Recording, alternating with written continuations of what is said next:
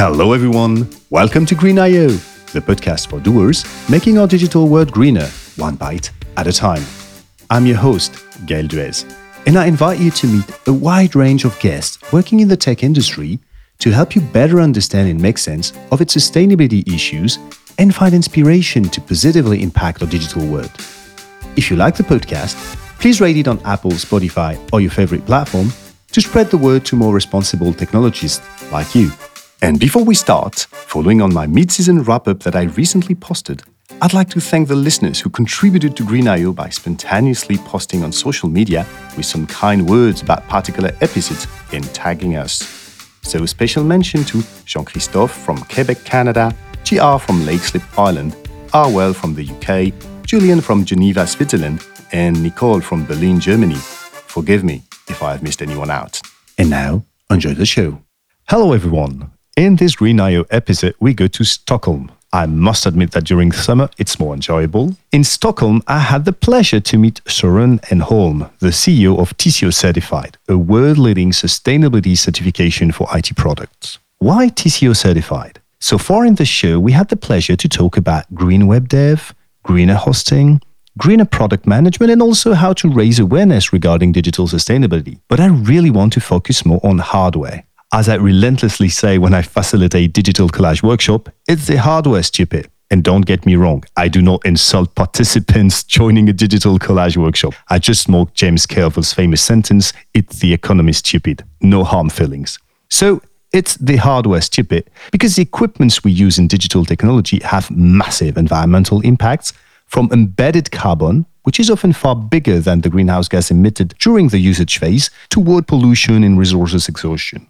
Hardware should always stay on top of our mind as responsible technologists, and this is why I'm so happy to have Sören with us today. So let's go back to our guest and introduce him properly. After graduating in computer science and linguistics at Uppsala University, Sören has embraced a very successful career in business development with various companies like Sun Microsystems, Netscape, Apple, all the way up to executive position when he became VP Europe at Simsol. But 13 years ago, he made a significant change in his career and joined TCO Development as its CEO. Under his tenure, TCO Certified successfully reached the milestone of 10,000 products being certified, and it also managed to join the film industry by participating in the Matrix movie. Welcome, Sören. Thanks a lot for joining Green.io today. Thank you very much, Gail. So, what did I miss in your bio? Well, I think it was a good description, of my career. Of course, there is a lot more to why I ended up in this position. And I really like to be out in the nature, kayaking, mountain biking, or just walking around. And environmental issues has always been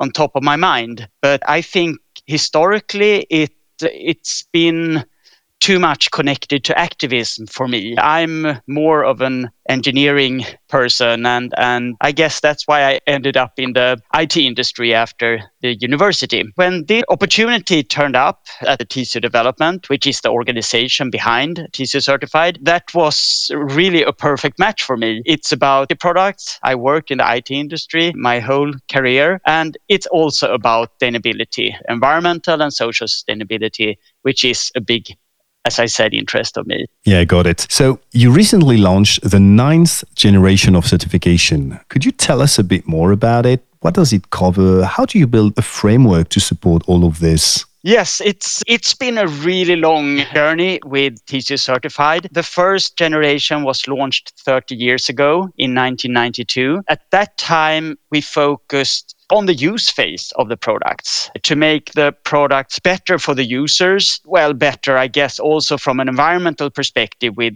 better energy efficiency. But the main thing was ergonomics for the users and user safety. Most of the challenges connected to the use phase of the products have been solved during the years. But now we see more and more challenges in the whole manufacturing phase with the big global complex supply chains of the products, and also when the products can't be used any longer and should be taken back and recycled, which doesn't really happen. So now the certification is really about both environmental and social sustainability in the whole life cycle, from the mines all the way to responsible take back and recycling. And what we have been focusing a lot on for Generation 9 is to work on criteria that puts the IT products in a more circular model, life cycle model. Could you give us example, like one or two example of criteria that enable us to achieve a more circular economy, as you say? Yeah. Since lots of the footprint, environmental and social footprint, is in the manufacturing phase and also at the end of life, really the main focus is to keep the products in the use phase as long as possible. We have created criteria making it easier to maintain the product, to change batteries or other consumables, which have usually a shorter life cycle than the rest of the product. It should be easier to take the product apart, to repair it or to upgrade it. Also to enable a second life and a third life, perhaps, of a product. So when the first user can't use it any longer of some reason, maybe another can still use it, but then it has to be prepared for refurbishment as well. So these kind of criteria we have focused a lot on for Generation 9, and we think that is really one of the key areas today. So if I understand it well, for instance, a laptop cannot be certified by TCO if you cannot easily replace the battery? Or do you have some kind of ranking system from something as bad as a sealed battery and something as good as a super easy with a standard screw way of replacing a battery? Yeah. Preferably the battery should be replaceable without tools at all. Fair point. Yeah, exactly. But the requirement we have is that it has to be replaceable with standard tools, standardized tools you can buy in any hardware store. Not something like the one Apple uses at the moment and offers, for instance, for their smartphones, where you've got specific screwdrivers that you could not find in the regular shop. No, exactly. We don't allow that. We think that is really bad for repairability and for instance, changing the battery. Well, that's a very interesting line of thought, because I would love to hear what you think about the repairability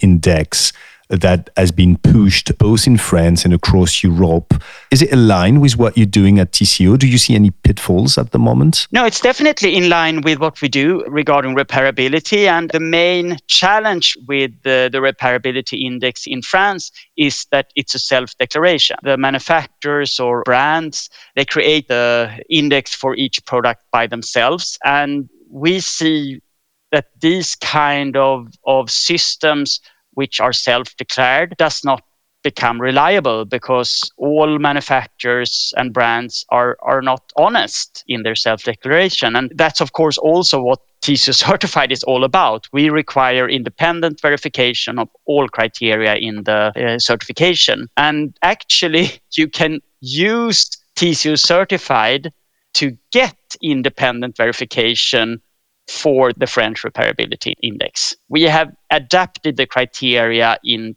TCO Certified according to the French repairability index. Oh, that's very interesting. And that's something that you advertise a lot, that you've got more than 20,000 hours of work and study, independent study, etc. But could you tell us a bit more, like what does it concretely mean, independent verification? Yeah, so really what it means is that an independent verification organization has to verify every product model that is certified according to the criteria. So the products, the manufacturers or the brands, they have to send the products to an independent organization to be tested. And of course, not all criteria can be tested. Some you verify by documentation, but all verification has to be done by independent persons that are not part of the manufacturer or the brand. And how do you choose them? Because I believe they're not employees from TCO Certified. They're subcontractors. Am I right? Yeah, we have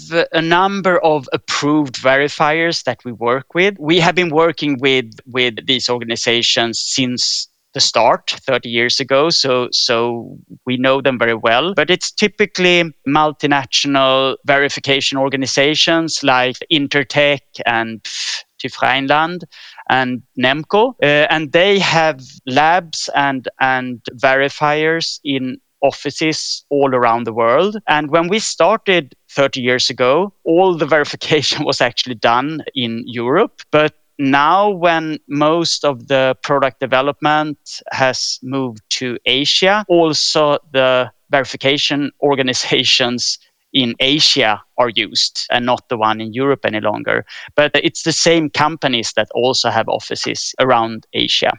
And for the credibility of the system, these organizations are accredited with the governmental bodies that verify that they work according to certain standards. But also we have a quality program for them. So what we do is that we take a number of IT products ourselves and go around to every lab, and we make them test the product according to our criteria and verify it regarding documentation. And then we go around to all of them and we check that they get the same results. Because if you can get a different result if you go to another laboratory, then you have a quality problem in the system. So you cross-check the results of the different labs involved. Yeah, exactly. We do a round robin, as we call it. So this is a regular thing that we do every year. We have these rounds where we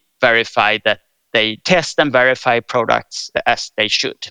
And sometimes, of course, we also see then that we can be more clear in our guide, testing and verification guide. So sometimes this also results in us updating or making clarifications to our verification guide. Fair enough. And Sören, you mentioned two things that are super keen to my heart when you listed the environmental impacts that you cover in the ninth generation, which are both the mining, go all the way up to the supply chain, and the management of e-waste. And I'd like us to focus a bit on these two aspects, starting with the mining. How much do you manage to go upward? Do you work with NGO like, in France, you've got Systext, Electronics Watch worldwide, or you've got also German Watch in Germany. How do you assess that the materials, and especially the metals involved in the elaboration of the devices, are the least harmful for the environment? Yes, that's a really good question, Gail. Regarding material choices, that is one question, of course, per se, and we have a number of criteria connected to substances, and especially hazardous substances. Which one are banned, you can't use at all, and which one are preferred. So we try to steer the industry. We don't only ban, we also try to steer them to the better alternatives. So that is one part of it. When we look at the mines, there are more and more systems created to be able to track where, if you look at the global supply chains, where are the different materials sourced from? And then there are also programs to work with making the mines, the production sites, better, both from an environmental and social perspective. So we require the brand owners to work according to these systems. So we don't do this tracking ourselves. That would be too complex for us as a small organization. So we always try to build on initiatives that are out there. But of course, we always verify the initiatives, that they are serious and that they actually do what they are supposed to and what they say they do. Could you provide us an example of this initiative? Yes, there are, for instance, it's called the Responsible Mining Initiative. That is quite focused on the metals, especially used in IT products. There are a number of them. I think we have been looking at around 20 of these initiatives, and there are a few of them that we have chosen as more serious than the others. And that's what we require then the brands to work with. Do you see huge differences between manufacturers regarding how they source these precious materials? Yeah, I would say in general, we are getting more and more legislation in place. US was first with the Dodd-Frank Act. That's what is it? It's almost 10 years now, I think. And Europe followed now. So the IT companies that are either have their headquarters in US, we don't really have any IT hardware companies in Europe any longer, but it's US or some different Asian countries. And the ones that have their headquarters or big operations in US, they have to comply to the American laws especially, and of course also the European laws. All companies that sell products in Europe have to comply to the European law. So that's a big push for the brand owners to engage in this. But the brands that are local to Asia, I would say, are not that engaged because they don't have to.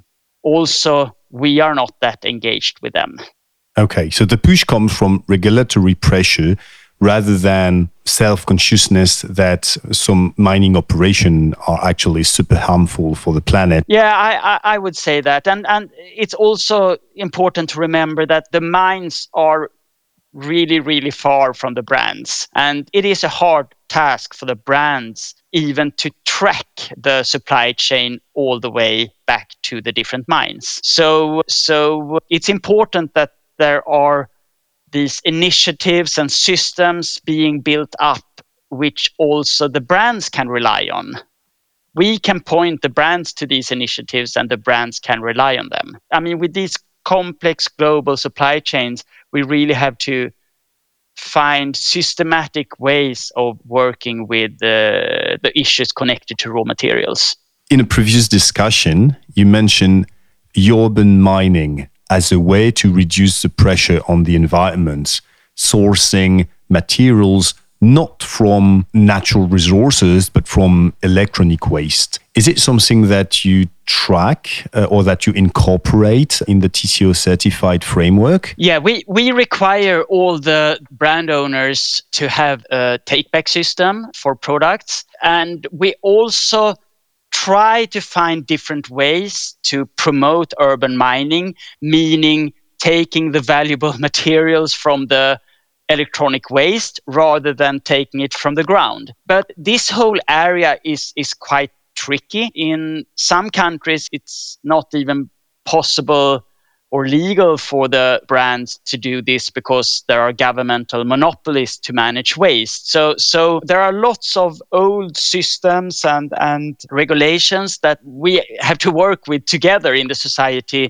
to be able to make urban mining happen big way. I mean, it already happens in a small way, but we need it to happen in a big way. And it's kind of ironic that the concentration of these earth metals, rare earth metals, and even gold and copper is a lot bigger in the electronic waste compared to in the ground. But still, we keep on taking it from the ground because we have built these huge systems to do this in an efficient way when we take it up from the ground, but we haven't done that for urban mining. So we try to find different ways to make this happen, but it is difficult to find ways to do this. And not only for us, but also for the brands, since the complexity is so big and the rules and regulations differ from country to country. And there are lots of hurdles that we need to work on together.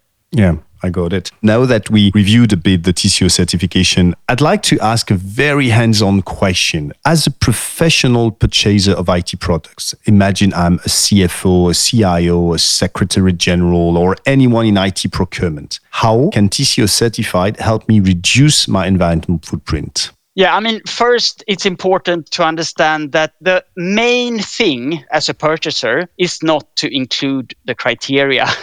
It's really to be able to do the verification that the products fulfill the criteria. And most purchasers, I would say almost all, they don't have the resources or the competence to be able to do this themselves. So just as we use other players, other systems, when we build our criteria, most purchasers have to do the same thing when they have include these criteria in their purchasing. So it's a convenient way for purchasers to include a requirement on TCO certified. Then we will do the job of creating the optimal criteria for this product that they are purchasing. And we also make sure that there is independent verification for this product that is purchased. And some of the criteria are really connected directly to the use of the product. We still have criteria on energy efficiency of the product. That is still important, even though maybe the main part of energy use is in manufacturing phase. And we including criteria, as I said, for user ergonomics, user safety. And it's an interesting aspect there. For instance, now there is a big focus on energy efficiency of the product. But if you take a notebook or a computer monitor, the main reason it uses lots of energy is it's bright. So especially a notebook, if you're going to use it outside or in a cafe and you have lots of lights and so on, you want it to be bright. But when it's bright, it also consumes more energy. And then it can be tempting for the brands and manufacturers to have lower brightness of the display to reduce the energy use. But then the product maybe will not be that usable, and probably the life length of the product will be shorter. So it's really important to find the balances here to make the products as usable as possible, to make them have as long product life as possible, but based on that, to be as energy efficient as possible. And I would say a main component as a purchaser as well is that when many purchasers put their pressure behind the same set of criteria, then the industry listens. As a single purchaser, it's quite difficult to push for some of the aspects you may want to, but together with lots of others, it is possible. So that's also a big role of TCO certified in this sense. Yeah, to gather strengths. And a very related question is, does TCO certified allow to incorporate the embedded carbon of the device you acquire?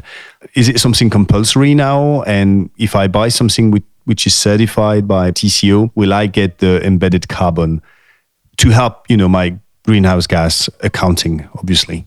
Yeah, that's a great question, Gail. And this is what lots of purchasers or organizations are looking for today. The challenge with this is that the main factor of your result is what method you use to calculate your embedded carbon footprint. So if you use one tool and one data set, you will get one result. And if you use another tool and another data set, you will get another result for the same product. And will you push for one tool rather than another?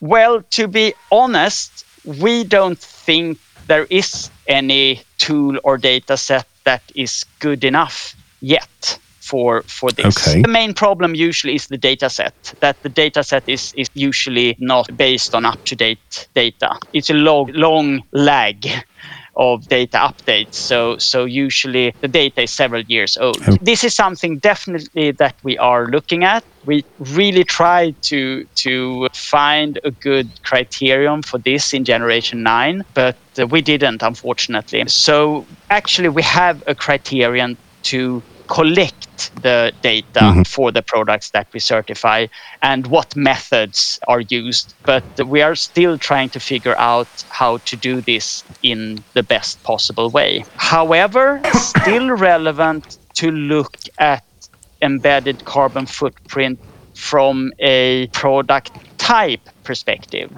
So if you have thousands of employees with thousands of workplaces, and maybe now also after the pandemic, you have home offices, of course, it's really important to look at, okay, what IT equipment should we provide? Is it enough with one notebook?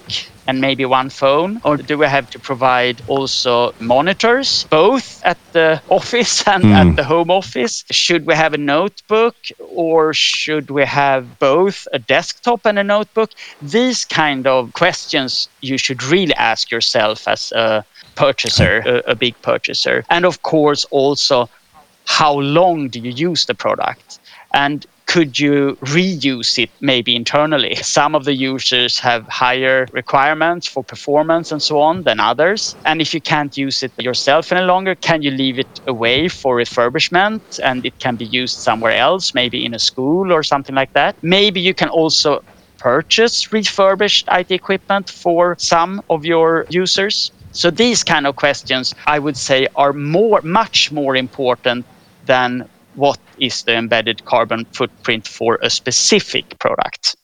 Yeah, makes a lot of sense. And Sören, I forget to ask you a very important question, actually, because a lot of our audience are CTO or CPO or people working more with data center products or network infrastructure products than only laptop or desktop. And do you see a significant difference in the way these products are elaborated, manufactured?